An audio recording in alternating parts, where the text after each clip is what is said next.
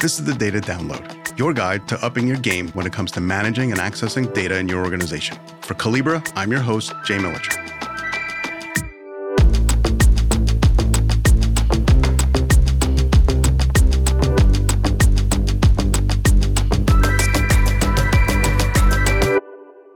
So what does it mean to be data-driven?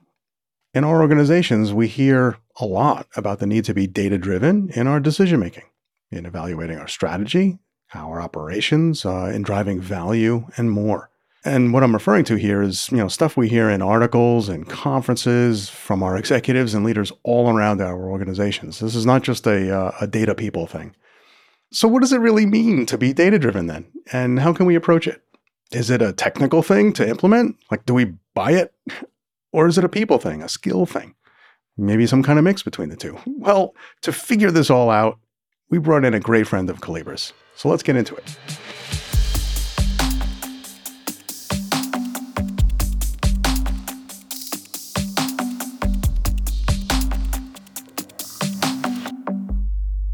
I'm Nico Huibrechts. I'm a father of two very nice daughters, but actually I had a first child in 2015, which was a DataShift company I started. We're now 8.5 years down the road, over 100 consultants with one ambition, one mission is to help our clients become more data-driven, more data intelligent.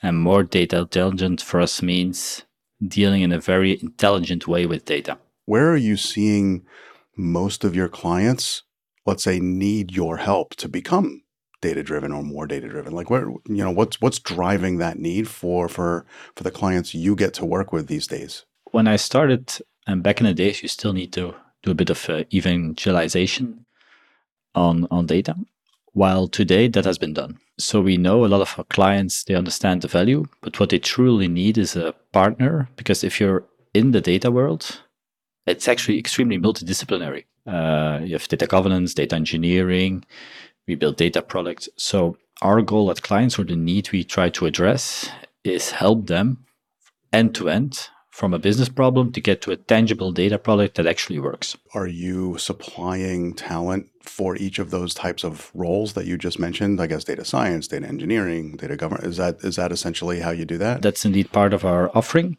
We work together in 3 different ways. We can do end-to-end projects, so we deliver talent, expertise. We do purely advisory. We help in building their teams, but it's always about talent. And talent for me is a combination of the right expertise with the right mindset. The right expertise with the right mindset, yeah. And the second thing is extremely important. I think there are a lot of people who have expertise, but we try to make a difference at our clients in combining that with a mindset to get things done. All right, so let's talk about that mindset if we could. That's a really interesting point. I guess folks can learn technical skills, data engineering, data management, etc. The mindset is where you're saying a lot of the emphasis is that you're putting into the mix on these projects. So, what mindset should we all think about embracing? That mindset, we have summarized it in 3 words, which is also our tagline. It's achieve, impact, together. For me, the achieve part is you cannot be satisfied with just one meeting, an excellent slide deck, a strategy, a great idea. It's a part in a puzzle, but it's only a part. So you need to achieve something. What we want to achieve is not necessarily a complex model, a data lake, roles and responsibilities. We want to achieve impact. And you can only have impact when you see an evolution, a change. I think that's what really drives us, is we have talented data people who get energy from not only doing data work, but making sure things at clients change. And in a way, we do it together.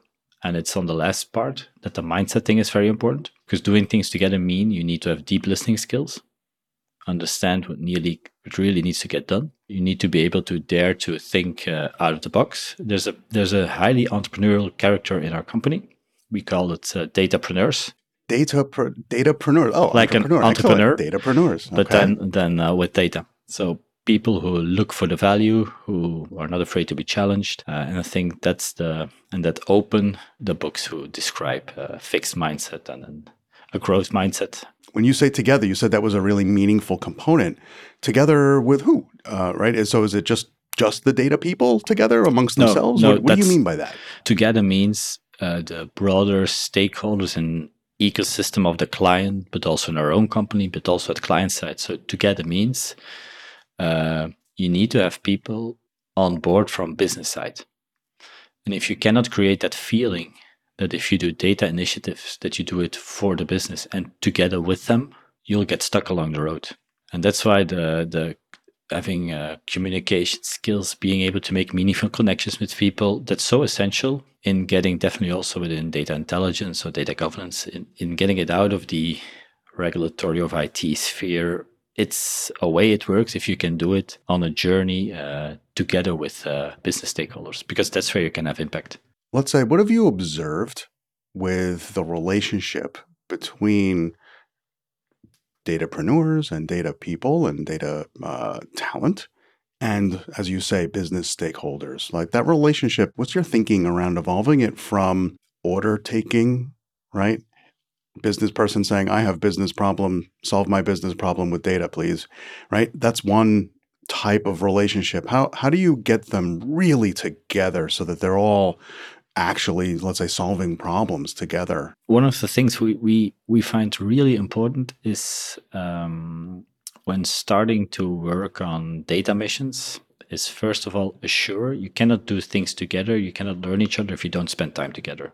That's as easy as it is. So we try, when solving data puzzles, is to get very quick and immediate feedback from the right business stakeholders. Because if you can get quick feedback, you learn a lot. First of all, are they present at meetings? Sometimes people are present, but they're not mentally present. So you learn by getting close interactions. Even if you could continue delivering great stuff initially without the feedback, we still demand it, because it's a way to nurture the relationship.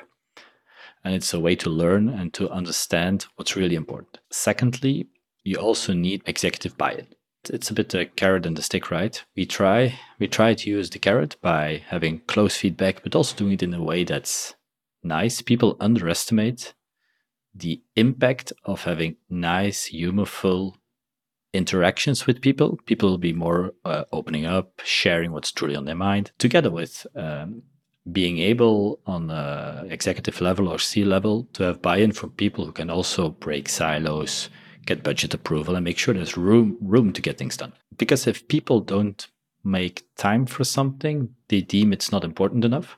Having that time spent together is extremely important. Okay, so then when we tie that with the impact is the thing, I think you're saying that those business stakeholders are going to view as the important outcome from the data project, right, that we're talking about. So let's talk about that word impact for a minute. Tell us more about what you mean by impact. You said the word change. So change in kind of what? It's a broad thing, right? Impact, it says everything and nothing.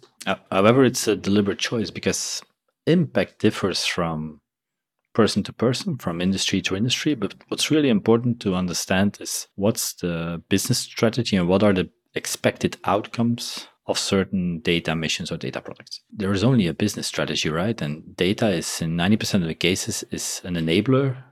Our role there is to really get into a critical thinking mode and help clients understand what they truly expect as a business outcome and which role data can play.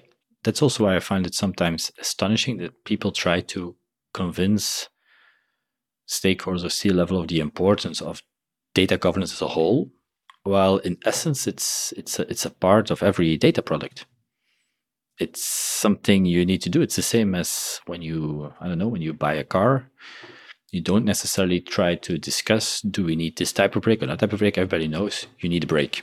So you look at the car in general. That's why the communication skills and the soft skills part for people in the data industry are so massively important. You cannot be an excellent data engineer if you do not grasp the rationale why that data pipeline is critical to your client.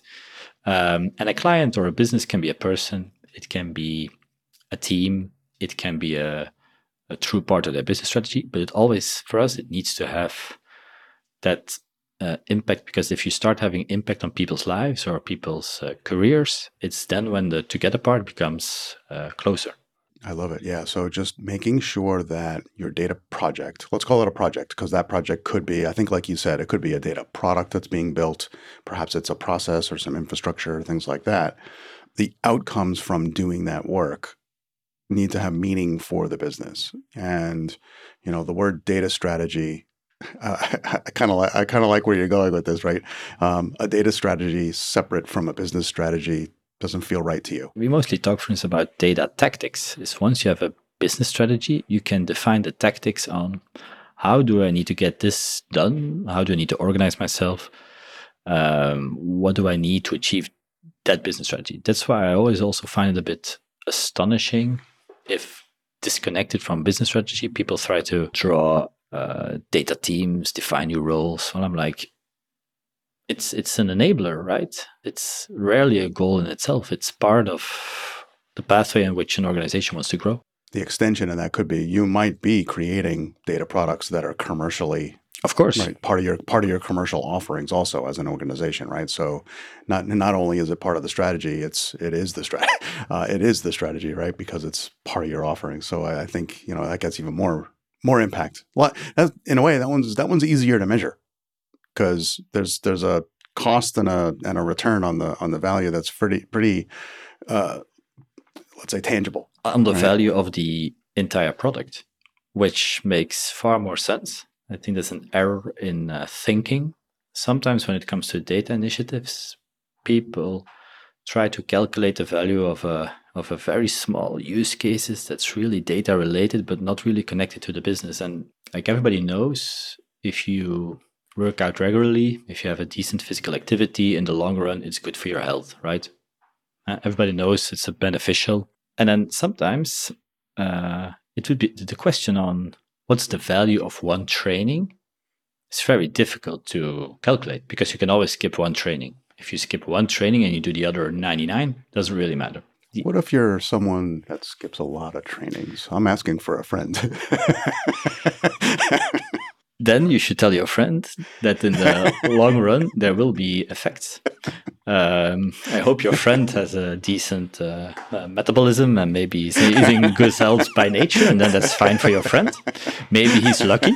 Maybe he's just lucky, and so you don't always need to be disciplined. Well, I'll help that friend. Anyway, yeah. So continue. So if you skip one workout, maybe that doesn't hurt the grand scheme of things, right? That probably doesn't hurt. In big data intelligence programs, it's a bit the same. So it doesn't make sense to calculate the value of a business glossary or of one specific small use case, because it's all part of a more disciplined approach to become more data-driven in the longer run. It makes more sense if we do want to calculate value and use a spreadsheet, which makes sense, then we need to do it from a data product point of view. What's the expected outcome? And of course, you might need data. You could potentially also need machinery, need humans, need a marketing strategy, but we don't calculate the individual. So we need to dare to look at data as part of, truly as part of business and of a business plan, and not necessarily focus on a small step on one workout. And it's impossible to calculate.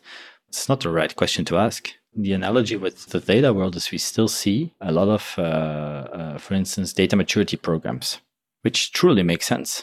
It makes sense. I don't think we can have a doubt in the fact that if you consistently educate people on the importance of data, their data skills, that it is beneficial in the long run because data is more prominent, so you will be more successful in the long run. But then it doesn't make sense to calculate the value of a specific piece of that program because you can always skip one workout.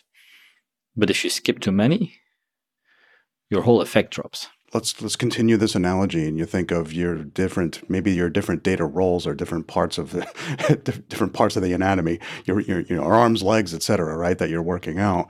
An executive's going to say, "All right, well, what does it cost us to do this program, to mature this data program, to serve the business and drive business outcomes?" Right, because you're going to want to manage and be efficient with those costs as well. So, your data engineers, your arms, your data intelligence and data governance people, your data quality people, et cetera, legs, brains, all of that have costs. How do you help us tie them all together to help data teams have their discussions with their executive teams, finance teams on budgeting and managing staff to drive those outcomes? There's indeed a challenge, right? Because the cost is visible, while the outcomes tend to be spread in time. An important way to approach it is we believe in a world where people in leadership positions should be able to do what's right and not necessarily to do something that fits in a budget that's only 1 year ahead. It's the same in politics, it's the same in sports. If you really want to go far, you need to have a dot on the horizon within a couple of years, and you need to have a strategic view. And we highly engage with C-level stakeholders and try to firstly understand what's their strategic view for their organization, their team in a couple of years span. And first, you need to be aligned on that view. If you are aligned on that view, the path forward mostly makes easy sense. And people also understand and then understand that there's a cost associated and outcomes can be uncertain. However, if you engage in the discussion on benefits versus cost, but you didn't align on the strategic view, then you get lost. So I think it's more a matter of aligning on that view and understanding the type of leadership. We like to first have that joint dream and understand, do they also have what it takes to dream beyond maybe their function or their position? And those are the type of people we love working with. Yeah, and I love this thinking around it. You're using entrepreneurial, data-preneurial kind of words and phrases here, right? Dreaming, daring to achieve together, right, across the business, that alignment. Now, the concept of data-preneur, tiger teams that just go tackle a problem, build a solution, right, experiment on trying to find some value there. I imagine that's part of the secret sauce, maybe. Tell us about how you approach some of those, let's say, innovation exercises as datapreneurs. It's part of our DNA. And it's also something we try to help our clients actively with, is attracting the right talent. And there's a firm belief that if you want to solve complex problems, I think the key thing you need to do is bring the right types of people together. Because if you bring the right mix of bright people together, they generally have one gift, and that is they will find ways to solve problems.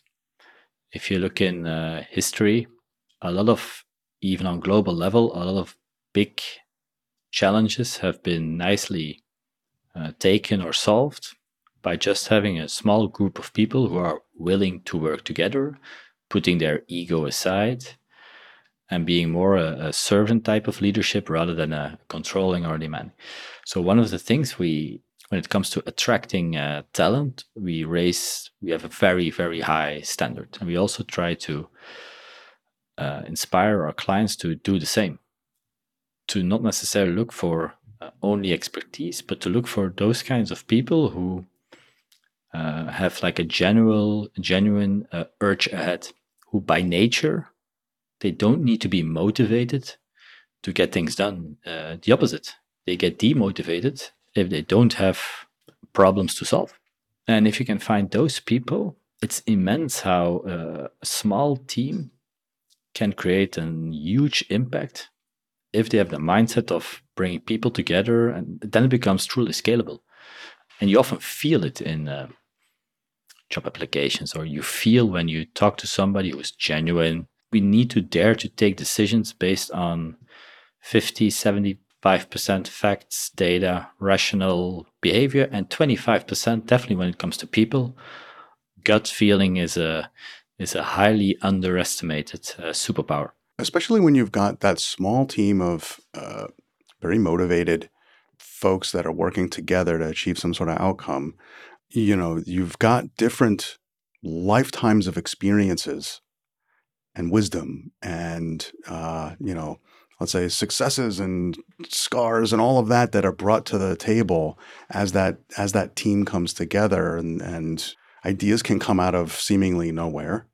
Yes, and energy starts flowing because of the group dynamic. And also, if you want to put things in motion, if you want to achieve impact, you need to always have the energy level high enough, because that's what keeps machinery going, right? And also, yeah, for people in leadership positions, it's so important to get that energy level in teams high enough, because the more siloed organizations or challenges, that's when they become complex. So you need to have people who want to break through silos. If you need to combine marketing, sales objectives, risks, because also data resides in silos, right? Often it's also often even data teams are siloed, where you have governance teams and engineers. So the goal is to build things that show everybody that if you combine efforts, you can do things that are truly impactful, and that's where also the excitement and the joy lies.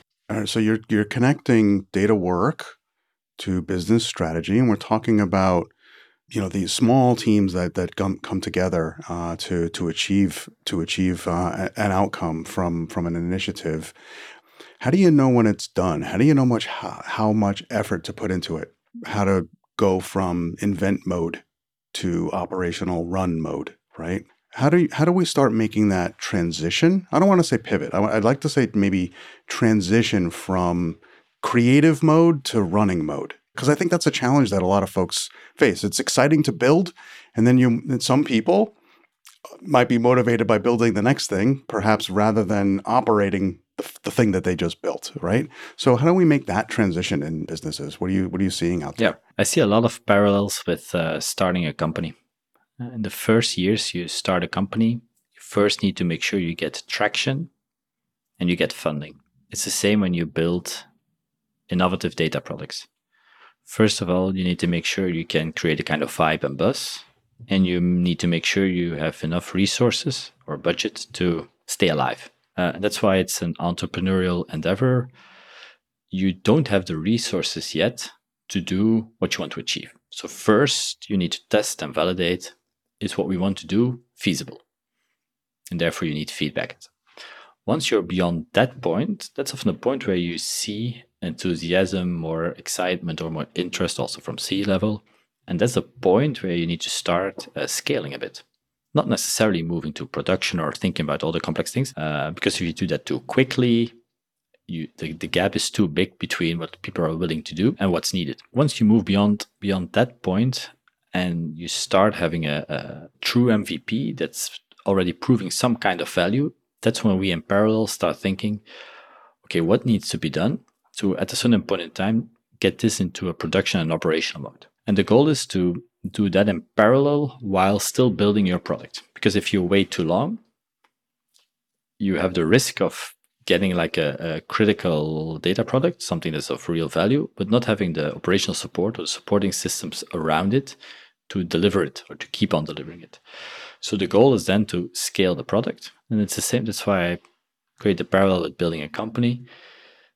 You always need to do two things at once. You need to get your business up and running, make sure you have happy clients, happy people. That's the best guarantee on a happy P&L. But at the same time, you need to prepare the next growth phase. And when you build data products, it's the same.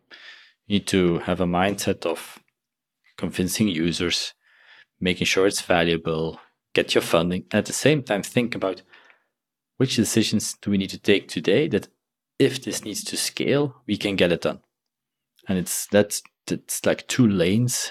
That's why it's exciting, right? Because it's not always easy, but so nice to do. And also there you have the together part, because if you want to move things to production again, it's partly our responsibility to get it done, but it's often clients who get it into their production systems who need to get trained. So the togetherness is really it's together with business, but also together with operations guys or IT or cost of doing business, right? Winds up moving into that run mode.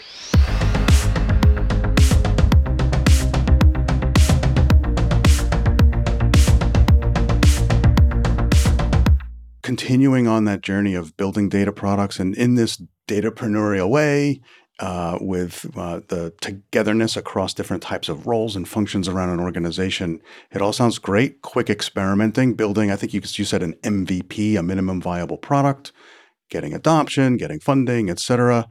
What are some of the risks or pitfalls associated with experiments that might fail, or trying to make that transition too quickly or not quickly enough?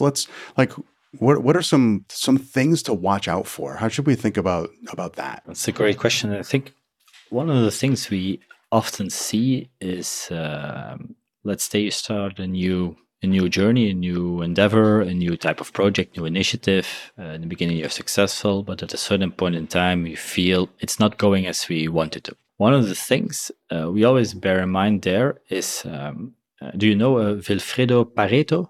So he was an Italian, I think, economist who actually saw that 80% of the houses in Italy were owned by only 20% of the people. We sometimes refer to it as or use an analogy, which is the reverse Pareto effect, which means 80% of your problems are caused by 20% of the context of the situations. Okay, yeah. 80% of your problems are caused only by 20% 20% of the context of the situation situations you're in, the Yes. circumstances. Which means that if you can influence the context, you can solve 80% of your problems. But what you can also do is start to think critically, are we making an error in our thinking, or is the context we're in still the right one? And that means taking a step back. And sometimes there you see that if you can influence that context you're in, so maybe you've lost sponsorship. Maybe the industry you're in or the company you're in has changed objectives, or just understanding that, sometimes you need to take a step back. And that suddenly can solve a lot of the constraints that were hampering you. And that's why you call it the reverse Pareto effect. Oh, that's fascinating. All right, so let's take some examples. Let's say a team builds a data product, and I think you were saying one of the 20% examples might be you've lost sponsorship. So as you were explaining earlier, you want to go from your MVP data product into transitioning into run mode, et cetera. So now as you're moving through your data product development and you find that you're losing sponsorship from your original business partners, let's say, on your data product, that's your 20% that is affecting your 80% outcome. So what do we do? Do we shop for another sponsor? Or what do you recommend? Maybe first is losing sponsorship is not something that it would be easy if a sponsor would write an email and says, I'm losing you, guy. You have just lost my sponsorship, which never happens. It's silent loss. It happens over time. People lose belief. So you always need to be mindful, again, with part of the discussion we had, having close feedbacks, keep on having those interactions and having an eye on that sponsorship, making sure you never lose it. That you don't win a sponsor over and then let them go and then expect after a year that you say, hey, this is what we built, that they're excited, right? So it can happen over time. So sometimes taking a step back and seeing why isn't it going as we want to? Hey, are we losing sponsorship? That's what we mean with being really critical about the constraints and are they still in place or not? If you obviously then feel that you are losing sponsorship, let's say that's a fact, that's a proven assumption, then obviously there can be so many reasons why sponsorship is diminishing.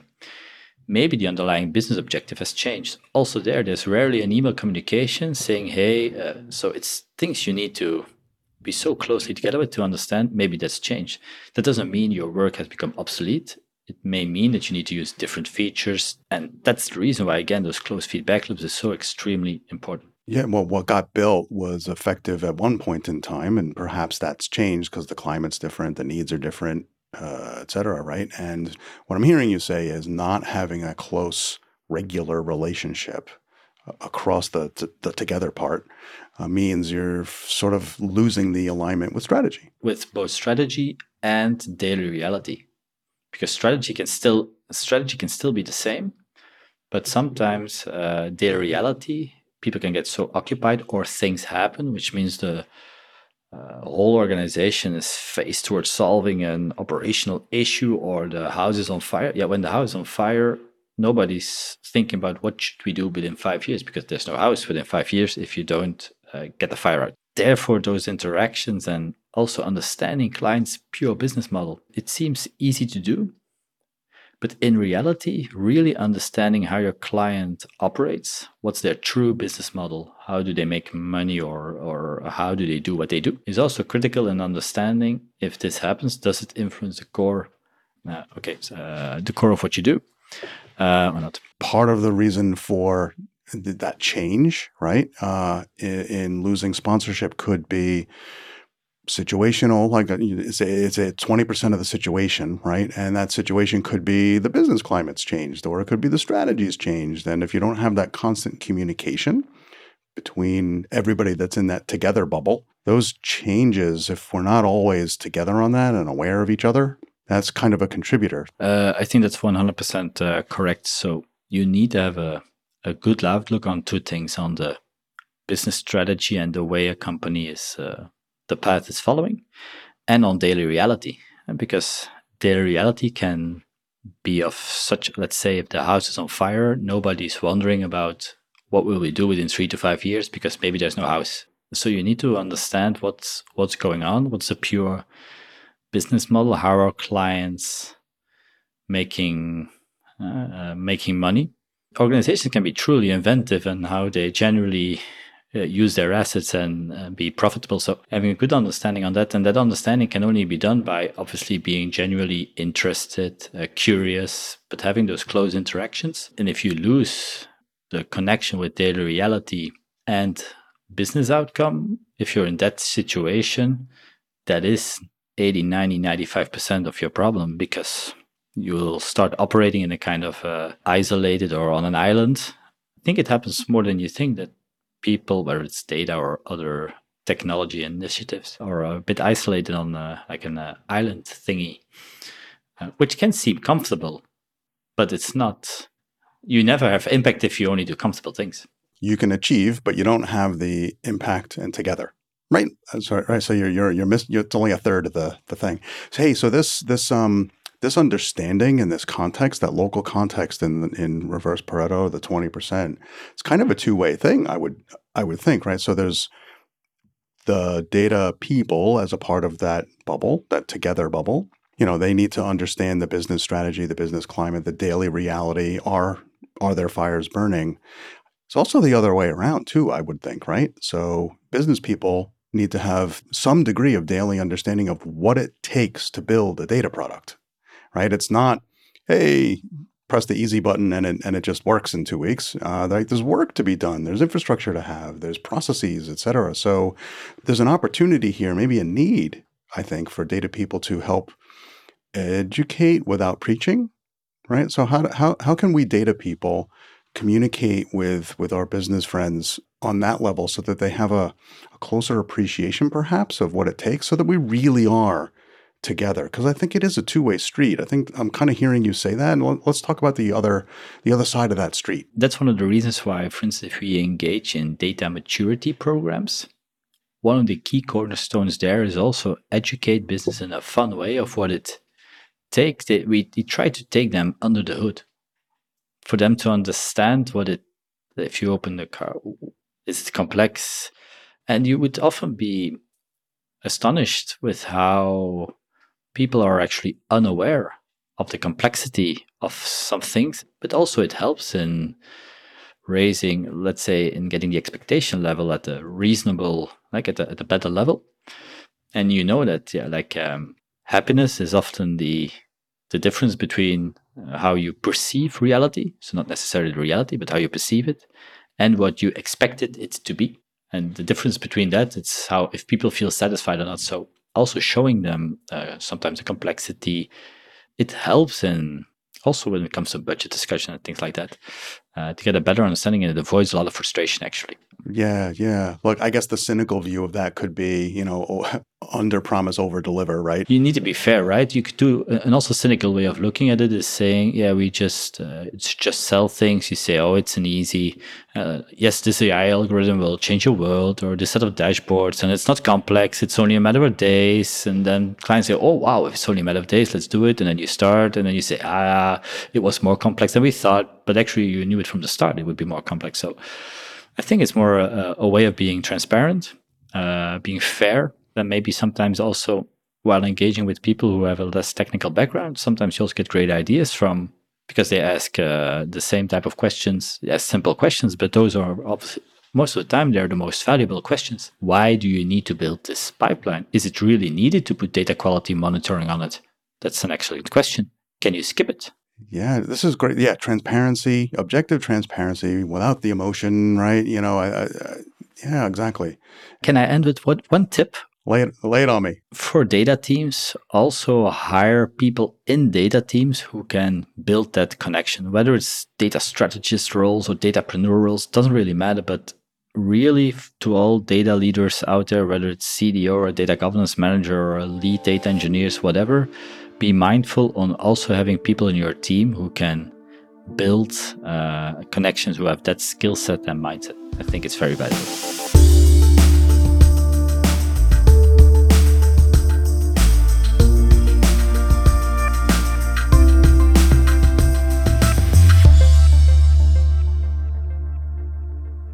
Mindset. This seems to be a critical key thing to being successful at being a data-driven organization. Sure, there's technical nuts and bolts, data role, skill sets, and expertise, but being data-driven kind of takes everybody. As Nico said, it's in their DNA. We don't just do mindset either, though, do we, right?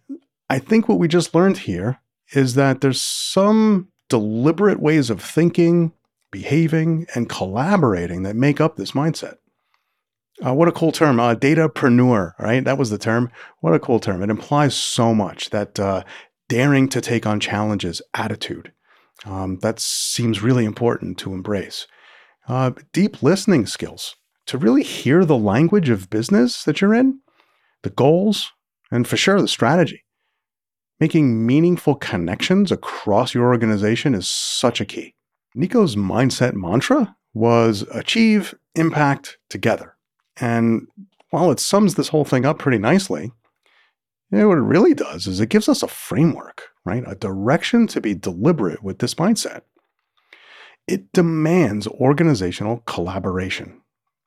There's no data strategy separate from a business strategy. Data work is a part of the organization's strategy. And what good is that if we're not measuring progress on execution, right? All toward outcomes and goals and objectives, meaning the targets that measure the impact of your strategy. Finally, notice that I haven't used the word alignment. The right word here is collaboration. Nico called that together. That's going to be the key, I think, to solving the puzzle of being data-driven. You know, we here at Calibra often say that everybody is a data citizen, and that's so connected to what Nico walked us through today. When everyone throughout an organization is speaking the same language through data, helping each other succeed on the organization's mission and strategy by using data, then data-driven really gets embedded in your DNA. And that sounds like a plan for success to me. For Calibra, this is the Data Download. I'm your host, Jay Mellicher, and we'll see you next time.